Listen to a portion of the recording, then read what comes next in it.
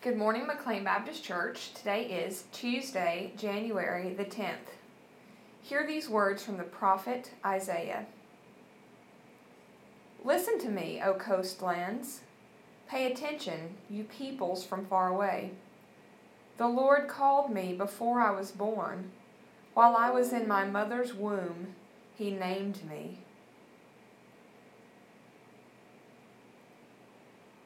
The prophet Isaiah tells us that even before we were born, even before we were even thought of in our mother's wombs, that God named him. God gave him a purpose, and in that time, names were significant. Names told you who you were and gave characteristics about you. So essentially, Isaiah is saying that God was able to form the concept of the prophet Isaiah even before his mother was able to. You too were created quite some time ago, even before you were first formed in your mother's womb. God had a plan for you to be here on this earth, and it's up to us to live out our day-to-day in that plan.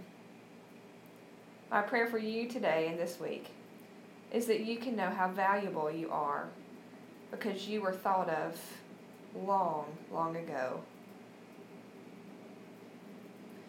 And as we pray, we just ask that you would continue to pray for those who are having surgeries and recovering from surgeries.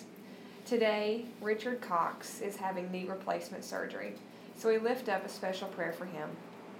And now let us pray together.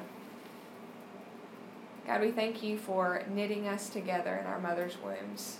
But even more so than that, we thank you for designing us some time ago that we may be able to be here in this space and in this time, so that we can be part of your kingdom and help to further it as it goes. We ask, God, that you would help us to internalize the words of Isaiah and the other words of the prophets. God, that we may be able to use those to remember who we are, who you've created us to be, and our purpose therein. God, bless the listener of this message, that on this day they can realize their value and they can live it out with confidence. It's in your name that we pray. Amen. May your day today be blessed.